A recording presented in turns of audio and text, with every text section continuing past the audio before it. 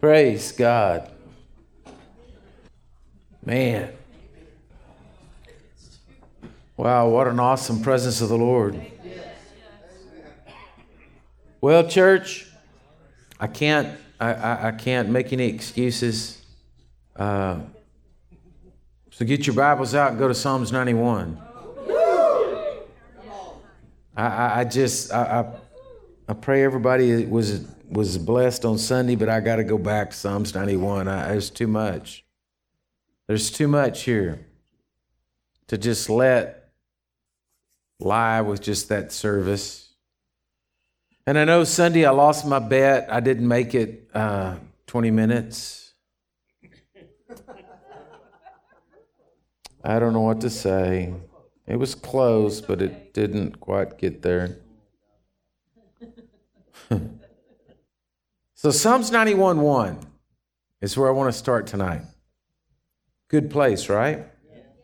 He who dwells in the secret place of the Most High shall abide under the shadow of the Almighty. Now let me just say a few things here. Dwelling in the secret place is not giving your heart to Jesus once and never talking to him again. You may have really repented, you may have really meant it, and you may really be headed for heaven, but that is not what God wants for your life. He's got more than that. He wants to speak to you, dwell with you, show you things, open the world to you on your journey of life. The word dwell, out of the Hebrew, it means to dwell, to remain, to sit, to abide, okay? It means to sit down, to be set, to remain, to stay, to have one's abode. And it also means to be inhabited. So obviously you look at the word dwell when it says he who dwells, right, in the secret place. It's not a place you just visit, right? So literally coming into the church tonight, and this may be your church. You may say, Living Waters Church, that's my church. That's where I go to church. I got a chair. I sit in that certain chair, right? That's it. It's all cushioned out just for my body, all right?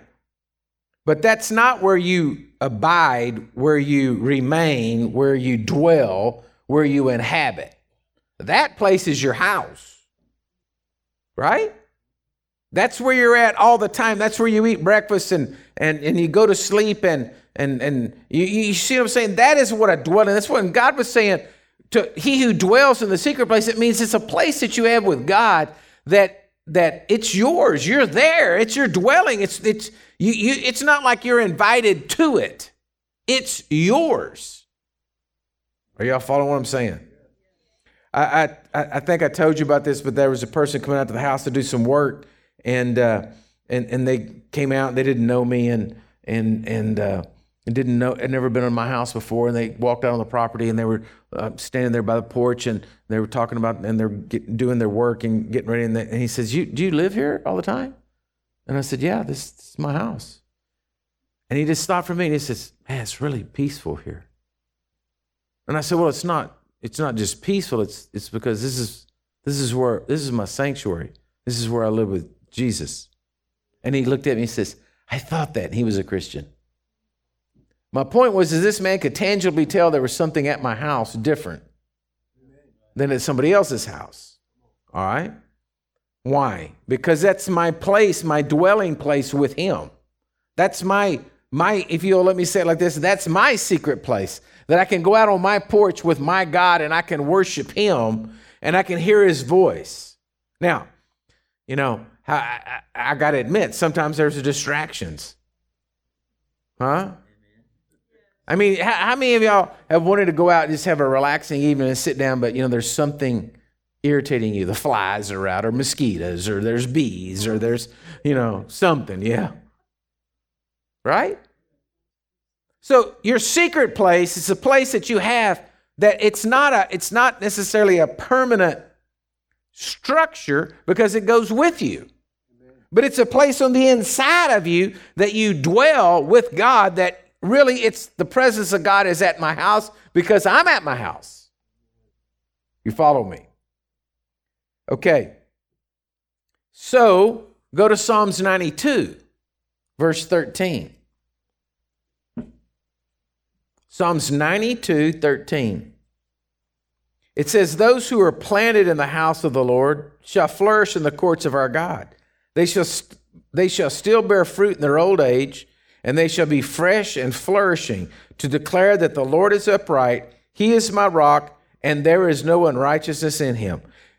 Okay, the word planted there is akin to the word dwell because it means literally to plant or transplant. It means to take root. All right? You don't transplant or plant, a vegetable or a tree or whatever and don't expect it to have roots. Right? It's sunk into the ground. How many of us have seen when a windstorm comes by and a tree that just got all its roots just growing on the surface, wind topples it and they all pop up. It's had no depth, right? Well, this word plant says those who are planted in the house of the Lord, they're going to flourish. So in other words, you've taken root in God. You're dwelling there in God. It's not just a one-time thing. It's not just haphazardly. It's not just, on Sundays or on Wednesdays or, just when you think about it. No. It's your whole being. It's your whole root system. It's everything in your life. And I think a lot of people don't get this because what Jesus is to them is their magician or their idol that they just go to and worship to try to get something. Hello? So it's not the dwelling place. It's not the place that they're living and that they're rooted, that they're planted in. Now let me take you to another one. Go to the Gospel of John, chapter 15. John 15:1. He says, I'm the true vine and my Father is the vine dresser. Every branch in me that does not bear fruit, he takes away, and every branch that bears fruit, he prunes, that it may bear more fruit. You are already clean because of the word which I have spoken to you.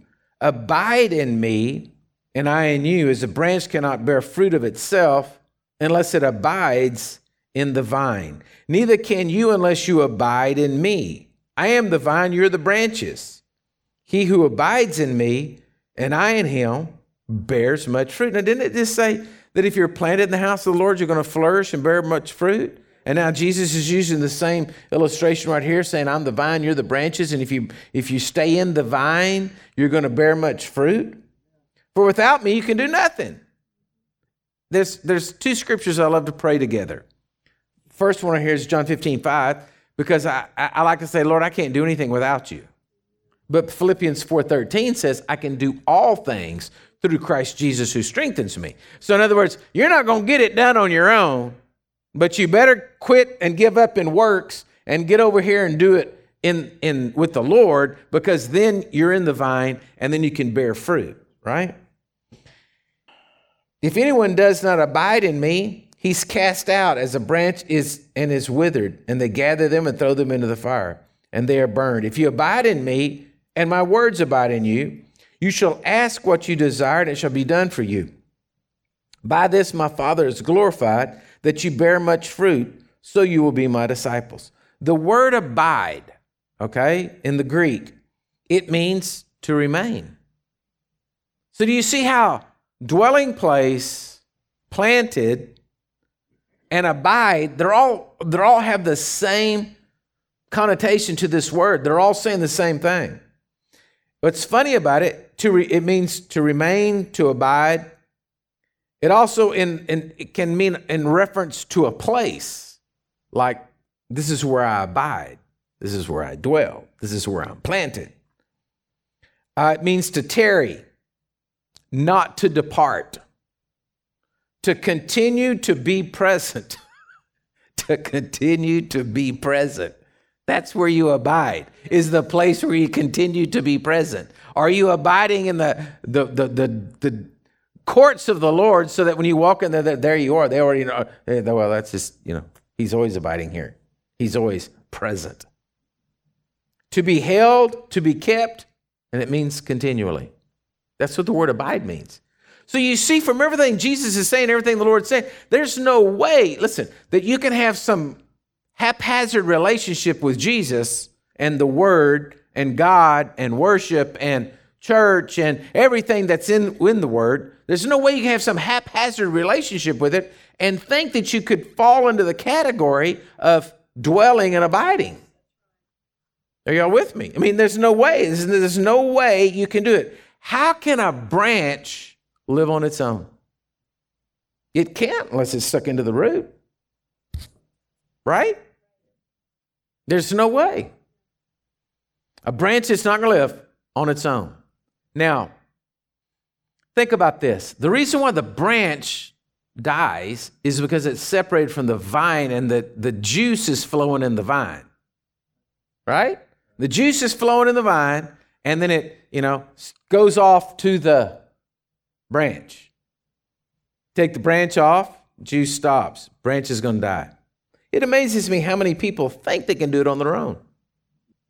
Right? Yeah. It amazes me how many people think that as a Christian, they're just going to go and do what they want to do and everything's going to be okay. Ask God to bless it. What they're doing is removing themselves from the vine.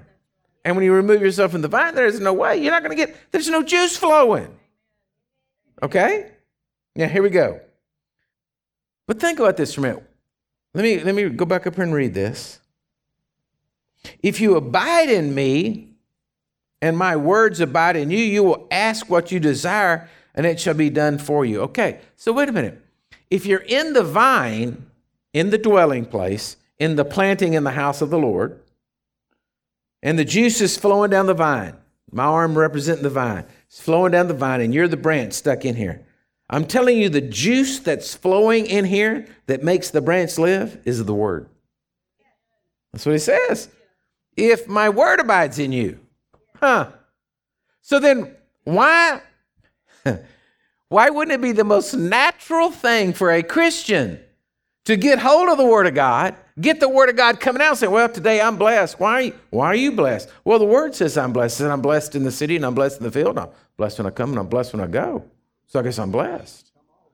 Why would it be the most natural thing for a Christian to have the word coming out of them and just spewing out of them, like shaking up a Coke and letting it go? It ought to be the most natural thing if you're locked in and hooked into the vine. Because what's flowing through the vine is the word. So then isn't it interesting that Mark chapter 4 says the devil comes to immediately steal the word. Because he knows if the branch gets broken off, it's going to die. So what he's after is the word. Why? Because that's what's flowing up through the root, up through the vine, going through and coming out. And the moment you separate yourself from the word, you separate yourself from the vine, you separate yourself from what God's flow really truly is of the juice going through the vine, and you're going to wither and die. Now, this winter, with it so severe and all, we had a tree. I don't even know what kind of tree it is. Some kind of tree. It was a planted tree. Okay, so I don't even remember what kind it was, some kind of tree. And things been growing and doing good. And then I never even thought about it freezing. It didn't dawn on me to ever think about freezing. And then one day it sits right outside. We actually planted to try to block the sun coming in there. And then one day I looked out there and I was like, that tree don't look too good. And I went out there and it just had little sprouts coming out around it. So I went out there and, I started touching it and just touched the limb, just breaks off, And I was like, oh, no, did it? And then at first I thought, man, somebody, what killed the tree? I didn't even think about it freezing. And then now it's been going and going, and we've been trying to take a little better care of it, and it's growing. It's got, it's doing some bit, but it's still got dead stuff in it, those branches, because the freeze got it. But they came back, and it will survive, and it will come back simply because the branches did stay connected to the tree. And the tree trunk, the tree, whatever you call it, trunk, I guess, didn't freeze. Those little branches, the little limbs out there, they did, but that didn't. And it's got life back and it's coming back.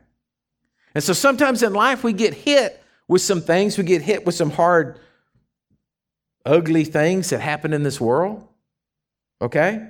But if you stay connected and keep the word flowing, the juice will come through and repair what needs to be repaired. It's only when the branch falls off, cuts itself off, whatever, that then there's going to be no life in it, because if it falls through the ground, it's disconnected from the tree, and there ain't going to be any way it can bear fruit. Now, the last thing I want to show you here is look at the very last of John 15.